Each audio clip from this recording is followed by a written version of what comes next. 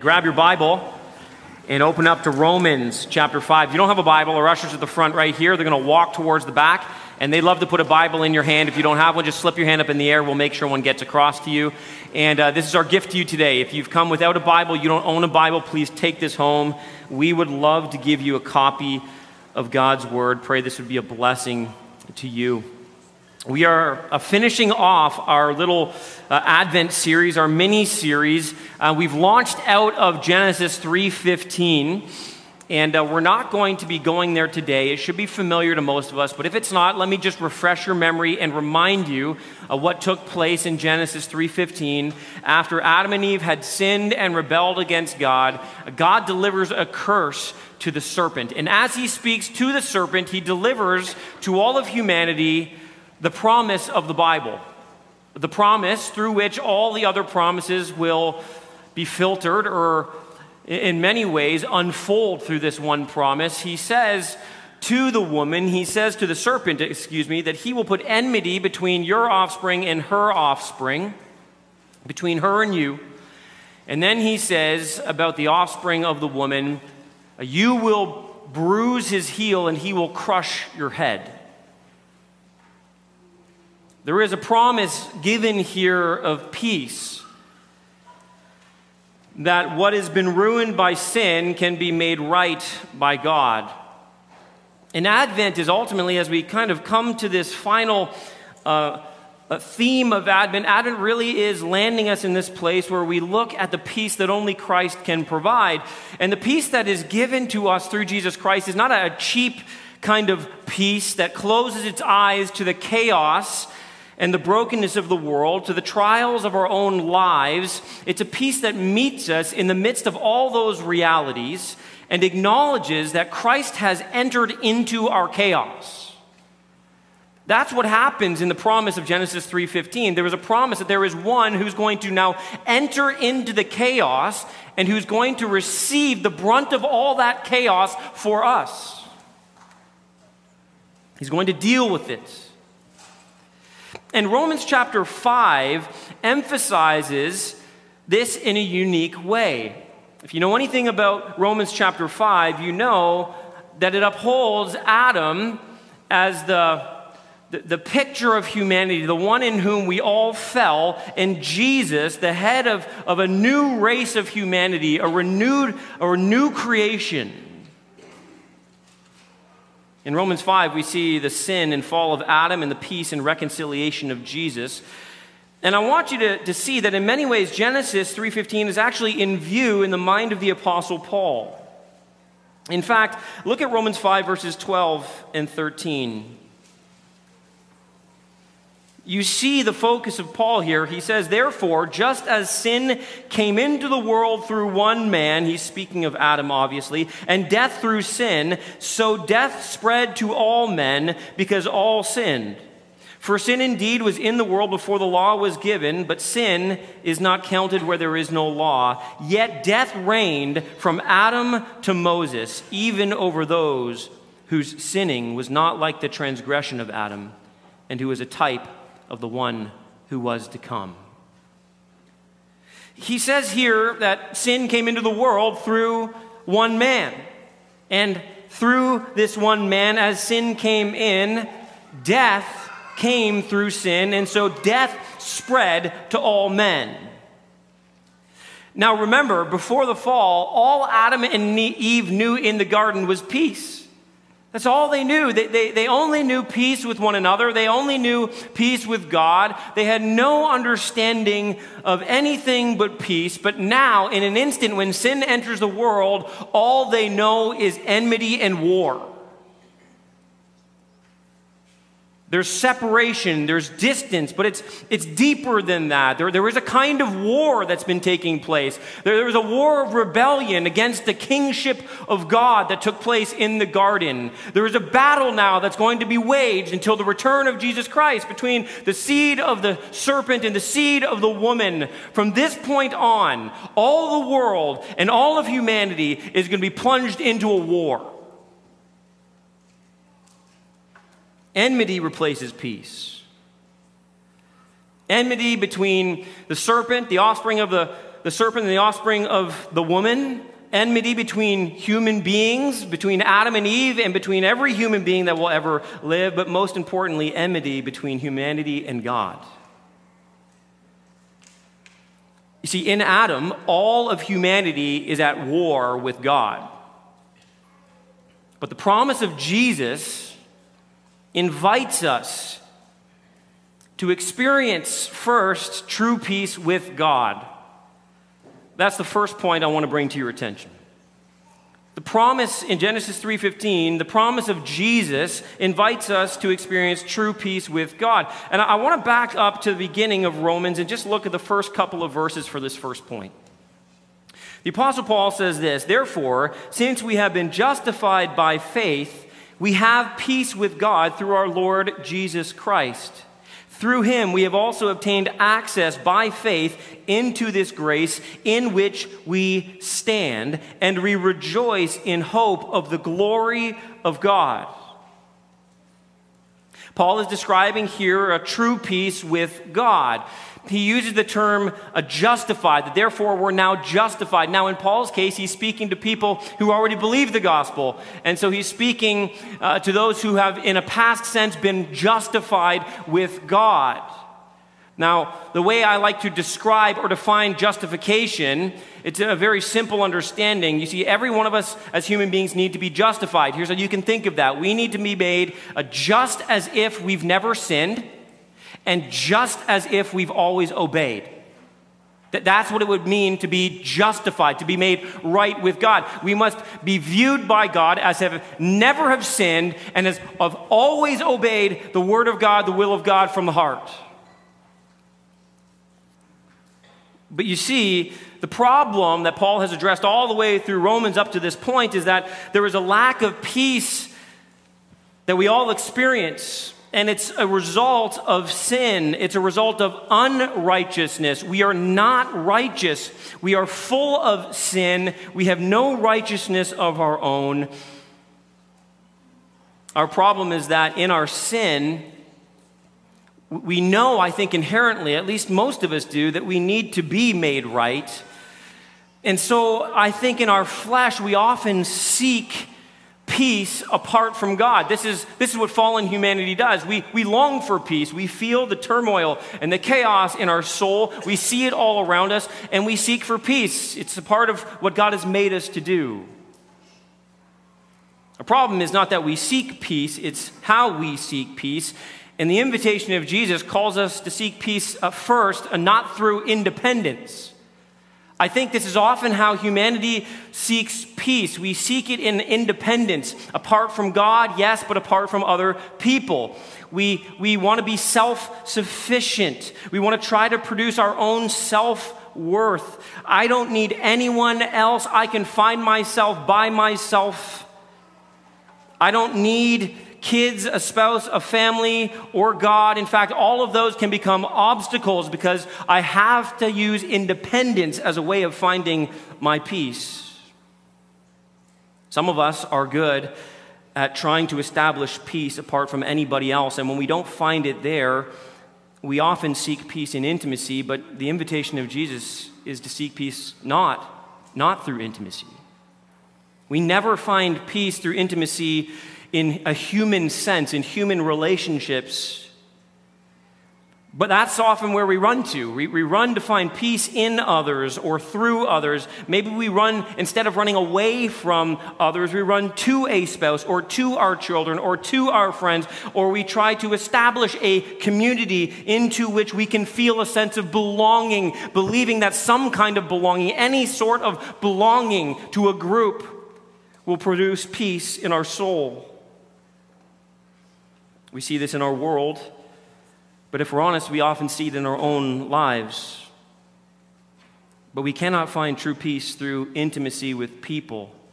We can find, yes, a taste of peace, a glimpse of peace, a temporary sort of peace. But when we don't find it in others, we begin to question who we are, believing that our peace will come in forging our identity. But the invitation of Jesus is to find peace not through identity, Not through independence, not through intimacy, not through identity, at least not through an identity established by ourselves. Some of us are trying to find peace by throwing ourselves into our work, our roles, our possessions, our accomplishments, our reputation. There's this sense of I am what I do, or I am what I have, or I am what I accomplish, or I am what other people think of me. But the problem with that path is that it's never ending. It's never enough. We are separated from the only one who can give us true peace because, as we've already read in our Advent readings, he himself is supposed to be our peace.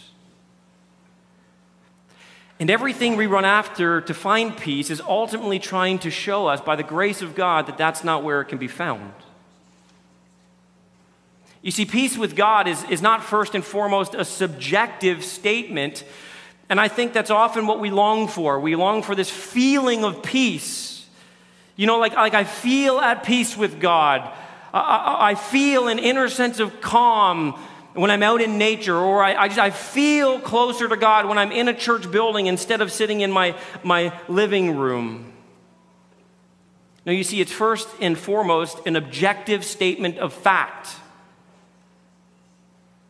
Let me say that again, peace is first and foremost an objective statement of fact. It's a status that has changed. And what the scriptures teach is that I am no longer an enemy, but a friend. It's a categorical change in our disposition to God and our relationship with God.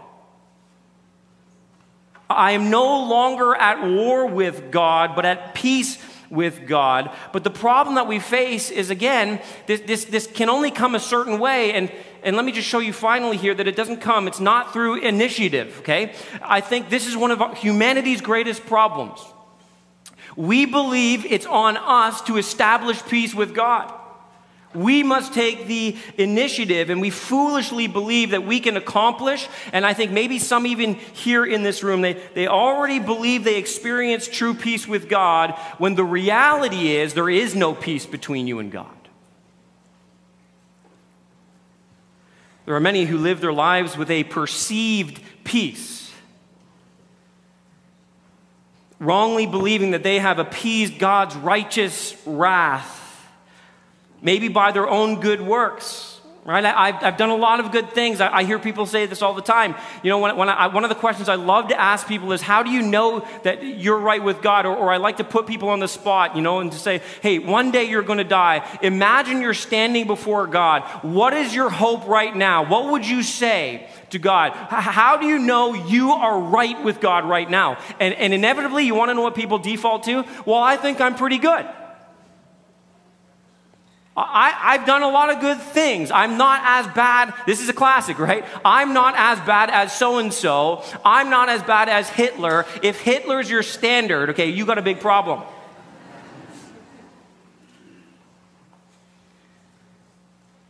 We rely on our own self-righteousness. Many people rely on a religious, an external religious practice, okay? I think this is the scary part, okay? Every religion in the world, apart from Christianity, promotes a works righteousness. Do you realize that? Every single religious system in the world. It's what makes Christianity so unique. Every other religious system, if you boil it down, it's works righteousness. You must do, you must become, you must offer up, you must produce the righteousness. You take the initiative. It's all on you. It's all about what you have done. But that's a big problem. There's no way we can produce enough, do enough, be enough for God to accept us and approve of us. There's nothing we could do to appease God's righteous wrath and anger.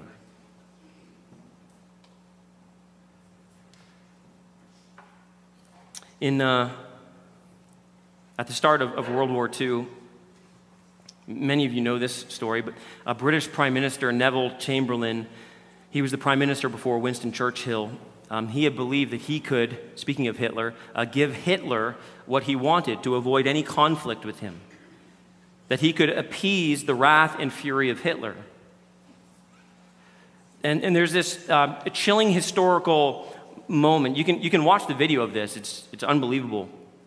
Neville Chamberlain, he returns from Munich, and he steps off an airplane.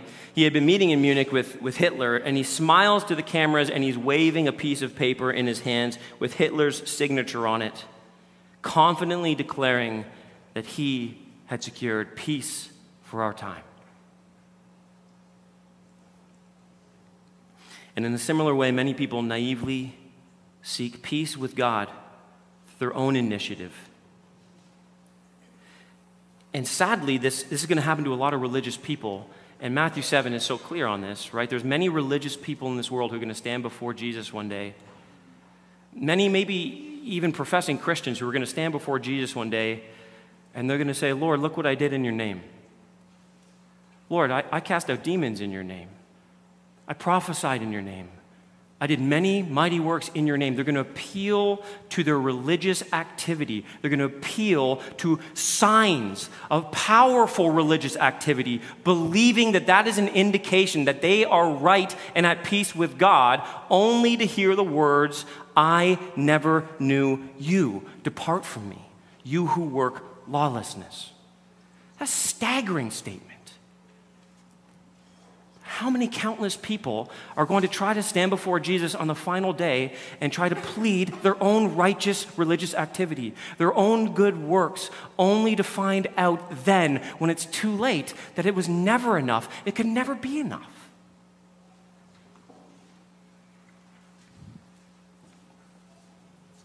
This is the idea that Paul has spent 4 chapters in Romans just obliterating. We could not appease God. There's nothing we could do to bring about true peace with God. Only God could appease God. That's the answer the Bible gives. Only God could appease God. Only God could assuage the wrath and anger of God. Only God could propitiate divine wrath. Only God could absorb it. Only God could deal with it. No human being could possibly deal with that. Only God. And that's why, listen, at Christmas, this is so helpful for us to remember. It's not through independence. It's not through intimacy. It's not through identity. It's not through initiative. It is only through incarnation. Only through incarnation. If only God could do it. This is the message of Christmas. Only God could do it. God must come and do it. That's what Christmas is all about. God came to do what humanity could never do, and that's why the promise of Jesus invites us, secondly, to embrace total peace through God. Verse 2 says, through him we have also obtained access by faith into his grace in which we stand, and we rejoice in the hope of the glory of God. And I just want to launch out of here, and I want to move us quickly to verse 6 through 11, where it explains how it is this peace was accomplished for us. But just notice again what Paul says, that through Jesus we have obtained access by faith into his grace in which we stand. I want you to remember that scene of Matthew 7 where people stand before Jesus Christ pleading their own righteousness. Here it's the opposite. Here there are people standing, but not in their own righteousness, not upon their own works. They're standing because of faith, and they're standing in his grace. You see, it wasn't just, this is incredible to consider. It wasn't just that I was at war with God in my sin. I want you to remember, he was at war with me, okay? We picked the fight. But he didn't throw the weapons down. He wasn't backing off. And until his righteous anger was satisfied, the reality for every person is we could never safely get near God. We couldn't draw near to him. We couldn't know the intimacy of his presence. For Paul, one of the things you see over and over again in the Bible is that grace and peace, they always go together. You notice that's Paul's customary greeting? Grace and peace to you. He says it so frequently, he can't separate these two ideas in his mind. They always go together. To stand in grace is also, think about this, to stand in peace. Perfect peace, total peace, means this, that we have complete and total access to God. That's what he says here in verse 2. We have access. We've obtained this access. He says it like this in Ephesians chapter 2 and chapter 3. I'll put them on the screen for you. He says, "For through him, Jesus Christ, we have access in one Spirit to the Father." He says a little later in chapter 3, "In whom we have boldness and access with confidence through our faith in him." There it is, ties it to faith. You see, in our sin, we couldn't get any further away from God, but in his grace, we can't get any closer. Before, I stood under God's wrath, but now I stand in God's grace. I have been taken, so to speak, by the hand into the throne room and brought into grace, undeserved blessing, without limit and without condition. And the peace that I experience is being allowed to be in the very presence of God without being destroyed. But notice that this status is embraced by faith. Paul says that it's by grace through faith that we are saved. If I can say it like this, total peace, total objective peace with God comes not from our behaving a certain way, but by believing a certain truth. The truth about God's love for us. The truth that God loved us so much that he would send his own son to come for us. That's what we celebrate at the birth of Jesus. The incarnation proves, in a sense, that God loves us. He's faithful to his promises. He's come for us. Paul picks up this idea. Look at verse 6. He says, "For while we were still weak, at the right time Christ died for the ungodly.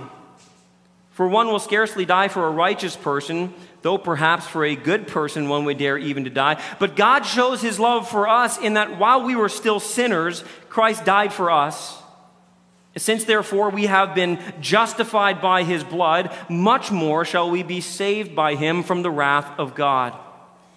For if while we were enemies we were reconciled to God by the death of his Son, much more, now that we are reconciled, shall we be saved by his life. More than that, we also rejoice in God through our Lord Jesus Christ, through whom we have now received reconciliation." Listen, scripturally speaking, peace and reconciliation are synonyms. When it comes to our relationship with God, the fact that we are reconciled proves and demonstrates that we have peace with God. But I want you to see what Paul says to us here is he says, listen, there's faith required. You must embrace by faith this reality. In order to experience peace, you have to know who God is, what he's done for you. And I love that he emphasizes here love. He wants you to see how much God loves you. And in many ways, that's what the Christian faith is all about. At the heart of the Christian faith is this idea that God so loved the world. He gave his only begotten Son. I want to just remind you, I think contrary to what many people believe, love is not first and foremost about what we feel. It's about what we know. And it's what we know that then impacts how we feel and experience God's love. The gospel reminds us not of how lovable we are, but how loving God is. I love this statement by Tim Keller. Tim Keller says, "The gospel says you are more sinful and flawed than you ever dared believe, but more accepted and loved than you ever dared hope." So here's the question, as we look at this portion of the text, the question is this: how much then does God love you? What must I believe about God's love? Show me the degree of God's love. And the degree of love is measured here, according to Paul, partly by the costliness of the gift from the giver, and partly by the worthiness or the unworthiness of the beneficiary, the recipient. So think of it like this: the more the gift costs the giver and the less the recipient deserves it, the greater the love is seen to be. That's the equation that he gives here. Let me give you that again. The more the gift costs the giver and the less the recipient deserves it, the greater the love is seen to be. So let's just work through this equation then, according to Paul. Who is the gift? What's the worth or value of the gift? The gift is Jesus Christ. Right? In the incarnation, we celebrate that Jesus came into this world, a baby born in a manger, but what we understand is this is not some ordinary baby. I mean, every baby is precious and valuable in the sight of God. Amen? Okay, but this is not just a little child. It's not just a human child. This is God wrapped in flesh. And if you were to put a value on God, I mean, how many zeros would you have to put behind a number? Infinite. You couldn't think of something that has the kind of worth, the kind of value that Jesus Christ has, God himself. Listen, everywhere you read in Scripture, he is described as being, dwelling in unapproachable light. He is holy, holy, holy. The whole earth is filled with his glory. He is beyond our wildest imaginations. We must be shielded from the glimpse of his glory head on. Anybody who comes in direct contact with his glory passes out. There are angels in heaven. We read this last week. They have wings covering their eyes where they hover around the throne room and they declare his praises day and night, but they can't even look at his glory. That's how awesome he is. I mean, it's a worth and a value that we cannot calculate. That's the gift that God gives to humanity. The eternal value and beauty of Jesus Christ. Now, the worth of the gift is further emphasized, as we've said, by the unworthiness of the recipients. So, if we're going to be faithful to this text here, I just want you to notice 4 statements that Paul makes to describe those for whom Christ died. Now, look at what it says here. The strongest, the prettiest, the wisest. Everybody should be looking down going, that's not what it says. What version is he reading from? Look what it says here, okay? Look at verse 6. The weak, the powerless. Well, it's got to get better than that. Verse 6, the ungodly. Okay, that's not great. Verse 8, sinners. All right, that's pretty bad. Verse 10, enemies. You see how he piles up these terms? Right, you're weak and powerless, you're ungodly, you're sinners, and to cap it all off, you're enemies. Those are the recipients.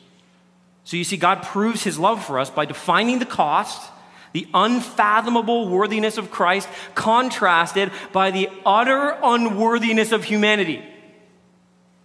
And if we're honest with ourselves, the gap here couldn't be any further. You couldn't get a bigger gap. We understand, listen, someone giving their life for someone who is more worthy than them. I think there's a sense, a human sense, where we're like, okay, I mean, that would be hard, but it makes a little bit of sense. Or even to give our life for somebody who is decent, but I want you to see this. This is crazy. Somebody of infinite value giving themselves for somebody who's weak, ungodly, a sinner, and an enemy.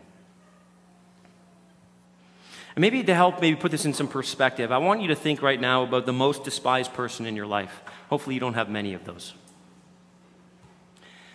Maybe the person who has hurt you the most, the person who's caused the most amount of pain, harm, damage, abuse. Maybe it's the person that you've struggled to forgive, or you're constantly having to go back to the throne of grace and ask God for help to forgive.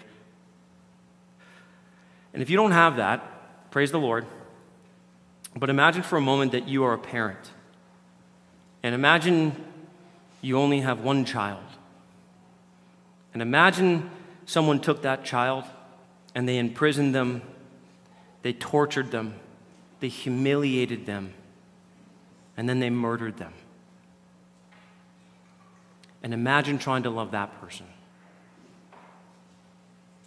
Imagine being willing to give your life for that person. For this is what we, in our sin and rebellion, have done to God's only Son. That line, doesn't it catch you every time I sing that line in that hymn? It was my sin that held him there. I cannot read the gospel accounts. I cannot read about those the men who hung Jesus on the cross, without those words ringing in my own mind, without being reminded of Colossians 2, which says that it was my certificate of debt that was nailed to the cross. It wasn't just wicked men that did it. It was me. It was my wickedness. It was my sin. It was my rebellion. It was my rejection. It was my unwillingness to let him be my king.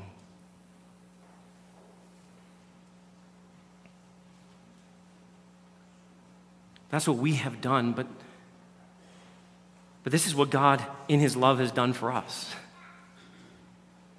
And if you embrace his love in Christ, then you get total peace through Christ the Son. You get the Prince of Peace.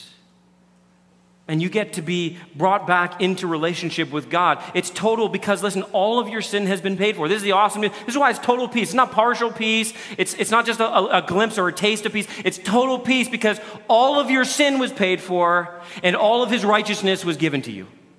It's a total package. It's absolutely complete. Nothing can be taken away and nothing needs to be added. And that's why verse 11 says, more than that, we also rejoice in God through our Lord Jesus Christ, through whom we have now received reconciliation. You say, what am I supposed to do with this? Paul says it right there. Rejoice, rejoice.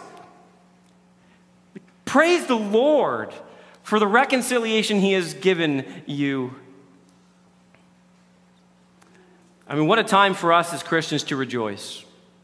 What a time for us to gather together, to unite our hearts and unite our voices, to remember the costliness of the gift and the unworthiness of the recipients, and then to turn and realize that God has done it all. We have been given total peace with him, reconciled to the Father through Jesus Christ. And if that's what you have now, then Jesus invites us, thirdly, listen, to extend timeless peace for God. And I want you to flip forward to 2 Corinthians. I want to launch out of this picture of reconciliation that Paul ends with there in verse 11. And I want to this is a bit of a strong application for us, because if we know this peace, then there's certain kinds of responses that are required. If we have received reconciliation, as Paul says in Romans 5, then our natural response should be to rejoice. We should sing with all of our hearts. We should praise him. But I think one of the things that ought to flow out of this, scripturally speaking, is that praise him, yes, but it can't stop there. That's like the natural response to, okay, so your team wins the World Cup. You want to know who won? I'm just kidding, I won't do it.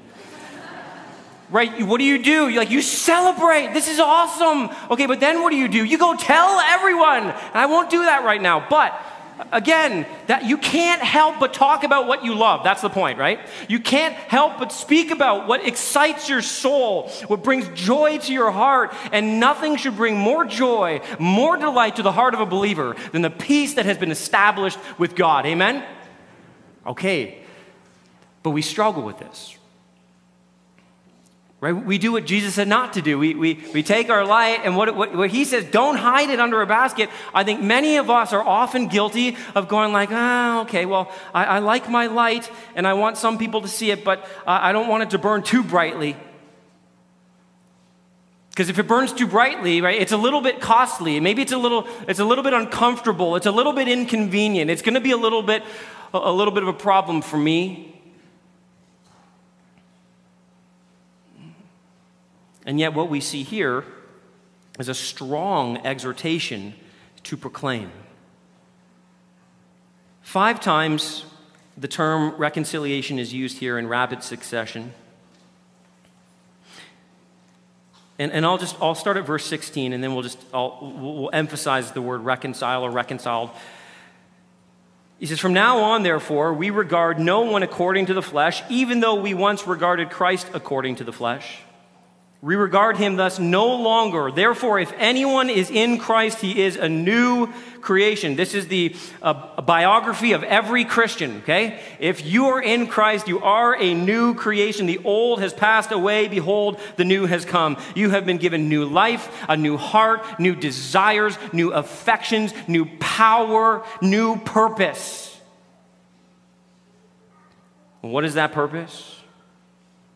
All this, by the way, is from God, who through Christ reconciled us to himself. And look at this, and gave us the ministry of reconciliation. That is, in Christ, God was reconciling the world to himself, not counting their trespasses against them, and entrusting to us the message of reconciliation.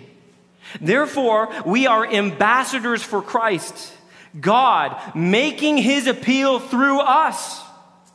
We implore you on behalf of Christ, be reconciled to God.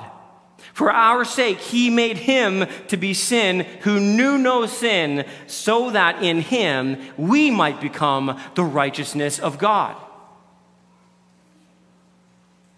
I'm not sure there's a better scripture verse in the Bible than that. The ministry of reconciliation, as it's described in verse 19, is that in Christ, God was reconciling the world to himself, not counting their trespasses against them. And I just want you to notice this, because this takes a little bit of pressure off you. So I want to make sure you have the right kind of pressure, not the wrong pressure. Notice this: reconciliation is not something we do, it's something God has accomplished, okay? Whew. Can you imagine we had to reconcile people to God? But the ministry of reconciliation then is not telling people to make peace with God, but telling them, listen, this is awesome, that God has made peace with you. This is incredible. As a result of that, what God has done for us is now to be proclaimed through us. This is staggering, okay? God says, listen, I want to save you, I want to reconcile you, and then I want you to be sent out on my behalf. I want you to think right now how you were reconciled to God, right now. How was it that you personally, if you're in Christ today, how was it that you personally came to be reconciled to God? It just happened magically? You just woke up one day and just said, I think I'm reconciled to God. No, that's not happened to any single person in this room. You want to know how it happened? Somebody, by the grace of God, came to you with the good news. And they told you the message that you were a sinner. You had rebelled against God. But in God's love and grace, he came into this world as a baby. God wrapped himself in flesh, and he lived a perfect life that you can never live. He died on a cross of wood to pay for your sins. He did it all. He took the initiative. He willingly went to the cross, and he suffered on that cross of wood, and your certificate of debt was nailed to the cross as he was nailed to the cross. And then he rose gloriously from the grave, conquering sin and death, and is exalted right now, seated at the right hand of the Father, where he rules and reigns, and he did it all for you. You did nothing. But if you believe that message, you can have peace with God. You see, loved ones, listen, somebody came and told you that truth. And by the grace of God, God by his Spirit just broke your heart right open. He caused you to see your sin, to see your rebellion. He gave you eyes to see and ears to hear. The eyes of your heart were open so that you could receive the grace of God and turn from your sin and grab hold of the good news of Jesus Christ. And Romans 10 tells us, listen, that if people don't go, guess what? If people don't go and people aren't saved, if people don't tell, guess what happens? People don't get saved. Again, I thought you believed in the sovereignty of God. I do. I 100% believe in the sovereignty of God. But listen, God is sovereign over the ends, and he is sovereign over the means. And the means that God has sovereignly chosen to save sinners is you and it's me. Amen? All right. So church, listen to this. This is a privilege. This is not just some burden we have to carry. This is the privilege of our life. This is what we will get to offer to God one day. We will get to offer him the fruit of our lives, which, Lord willing, will be this: many, many souls won for Jesus Christ. We declare, be reconciled to God, receive God's offer. And if you are reading this, I hope you sense this. There is built into this passage a sense of urgency. Did you feel that? It's like we declare, we're ambassadors, we're heralding a message. Be reconciled to God. It's like this plea. We implore. He uses that one. We implore people. You're like, why is he so urgent with this message? I want to tell you why. Because listen, church, this is really, really important. Because eternity is forever. I know, that's what eternity is. I get that. But eternity is forever. Where people go when they die, when they leave this earth, is forever.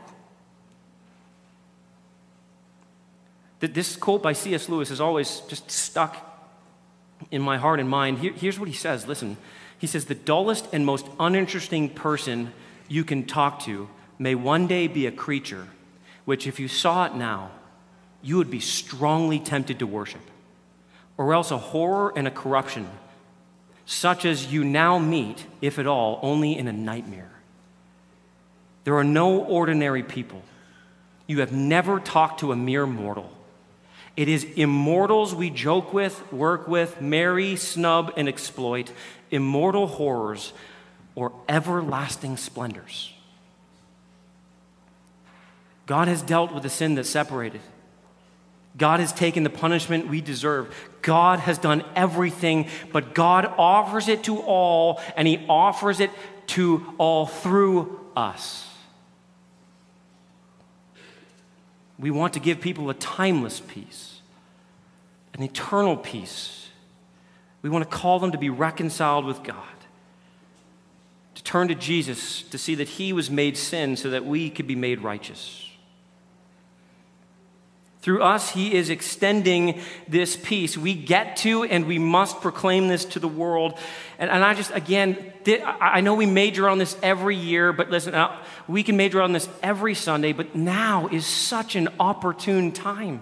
It's such an opportune time. There's so many hurting people. There's so many people who are looking for peace. There's so many people who are willing to walk into a church for the first time, maybe the only time of the year. And who knows how God might use you and your boldness and courage, your willingness, listen, to go out on a limb and invite somebody to church, to invite them into your home. Who knows how God might work through you this Christmas season to help someone be reconciled to God. Finally, and this is a very quick point, Jesus invites us through this promise to expect triumphant peace from God. Genesis 3:15, it is a promise of victory. By definition, it's a picture, it's a microcosm in a sense of the ending of the war, if I could use that analogy. All right, this battle is going to go on, and this offspring of the woman, that heel is going to be bruised. He's going to be wounded. He's going to be hurt. But the end of the war is coming, and we know that because the offspring of the woman is going to mortally wound the head of the serpent. It's going to crush the head of the serpent. You see, it's a promise of victory in this war. It's a promise of peacetime, a full peace, a final peace, a triumphant peace that can only be accomplished through this conquering king. It's the promise of the one who would come into the cursed and chaotic and confused world. And he's pointed to all throughout the scriptures. We read this in our Advent reading, right? Isaiah chapter 9, for unto us a child is born, a son is given, and the government shall be on his shoulder, and his name shall be Wonderful Counselor, Mighty God, Everlasting Father, and church, what's this one? Prince of Peace. And of the increase of his government and of the peace, there will be no end. There's a day coming where full and final triumphant peace will rule the day. And so naturally, when Jesus is getting ready to come on the scene at his first coming, we're told in Luke that he is coming to give light to those who sit in darkness and in the shadow of death, to guide our feet into the way of peace. And the declaration at his arrival, according to Luke, was this. It filled the skies, right? Glory to God in the highest, and on earth peace among those with whom he is pleased. Even the response of an old man who sees Jesus. He says, Lord, now you are letting your servant depart in peace according to your word. And as we wait in peace for his second coming, we are assured that one day we will experience a triumphant peace from God. Paul in Romans 16:20, he says this is the most direct allusion to Genesis 3:15 in the New Testament. He says, the God of peace will soon crush Satan under your feet.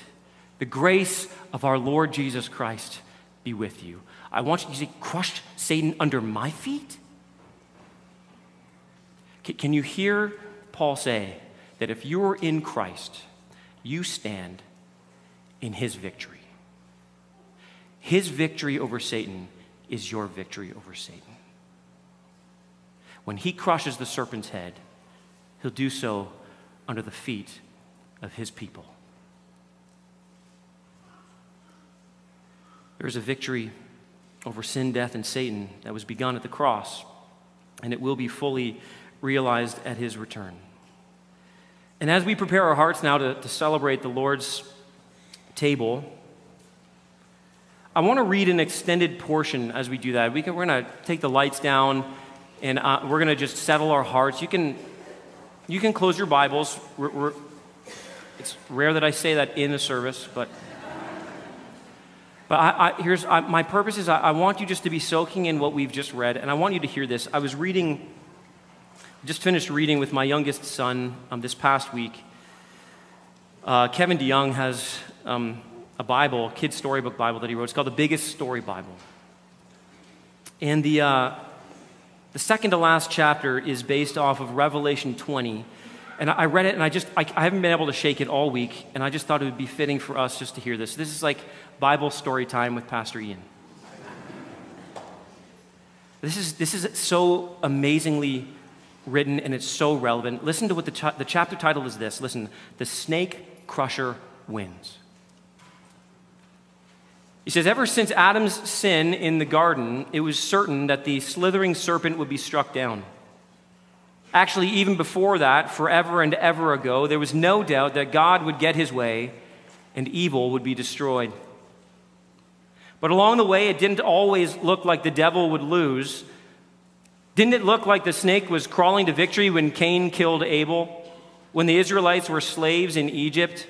When Aaron fashioned the golden calf? When everyone did what was right in his own eyes? When the prophets were ignored? When the priests led the people into sin? When the kings went from bad to worse? Even the best disciples couldn't help but wonder if God's word had failed when the snake crusher fell. The snake crusher did fall, and then he got back up again. He defeated death, he conquered the grave, he routed sin and the devil. But that was the beginning of the end for our scaly enemy. The devil hissed like a snake. Sometimes he roared like a lion. Even when his defeat was sure, even when his head was stomped, he still spread lies. He still hurled accusations. The day of his final doom had not yet come. But it will. You can count on that. It will most certainly come. That ancient serpent, the dragon, Satan, the tempter of Jesus, and the enemy of God's people, he will be thrown into the lake of fire, never to deceive or accuse again. All the wicked of the earth will stand before God's great white throne. The books will be opened, and all the sinister secrets of man's rebellion will be revealed. God will triumph over sin and death and the devil. There will be another book on that day, the book of life. And if anyone's name is not found in that book, for anyone who stood with the snake instead of believing in the snake crusher, he will join the devil in his doom. The judge of all the earth will do what is right. The bad guys will get what they deserve, and the good guys will get, well, not exactly what they deserve, That's the good news. But what they have been promised in Jesus, fire for God's foes and a wedding feast for God's people. That's what is coming. No doubt about it. The days of the snake are numbered. The victory of the snake crusher will last forever. I just couldn't say it any better than that. And you know, when we come to the Lord's table, that's one of the most powerful things that we remember together. We're in a war, but the good news is we are on the winning side. If we are in Christ today, we have peace with God, and we have the guarantee of the promise that one day the snake crusher will come and put sin, death, and Satan to its final end. Amen? And we will sit at a wedding feast with our God and our Savior. We will enjoy intimacy with Him. We will know His presence. We will know the purity of being with Him. There will be no more sin, no more sorrow, no more suffering. He will wipe every tear from our eye. We will only know peace forevermore.